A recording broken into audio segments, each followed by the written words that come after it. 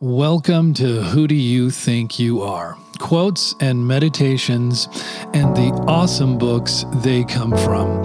If you love big ideas, if you love getting inspired, if you love books, and if you feel optimistic about your ability to change yourself even just a little bit day by day, you have come to the right place. Every day, we are trying to live our best life and discover our best, biggest self.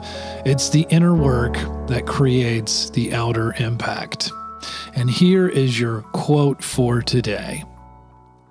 The man who moves a mountain begins by carrying away small stones. I love this quote, especially because it captures so much in an aphoristic statement. To move a mountain may be a miracle, but it's a miracle that comes through incredibly hard and persistent labor and self-belief. It's a lesson on habits, it's a lesson in persistence, and it sounds like a classic quote. You may have heard it before. It comes from the Analects by Confucius, which may be one of the most influential books of all time. As Lees states in his introduction to the Penguin edition, no book in the entire history of the world has exerted over a longer period of time a greater influence on a larger number of people than this slim volume. So there you have it for your transformative book of the day.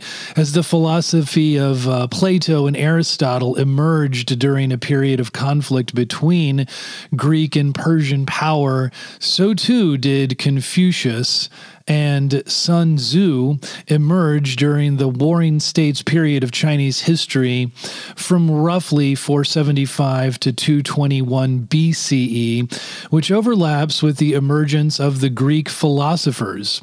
And Confucius lived and taught in the 6th century BCE. So to put things in perspective, that's when Buddha and Zoroaster were active, and 10 years after Confucius dies, Socrates is born. One of Confucius's most revolutionary ideas was redefining the term Junzi, meaning noble person or person of status, as anyone who was educated and moral. Here is your question for today. What mountain are you moving today? This episode was brought to you by Big Self School. Go to BigSelfSchool.com and get your free checklist, 7 soul needs you must meet to avoid burnout. Thanks for tuning in today.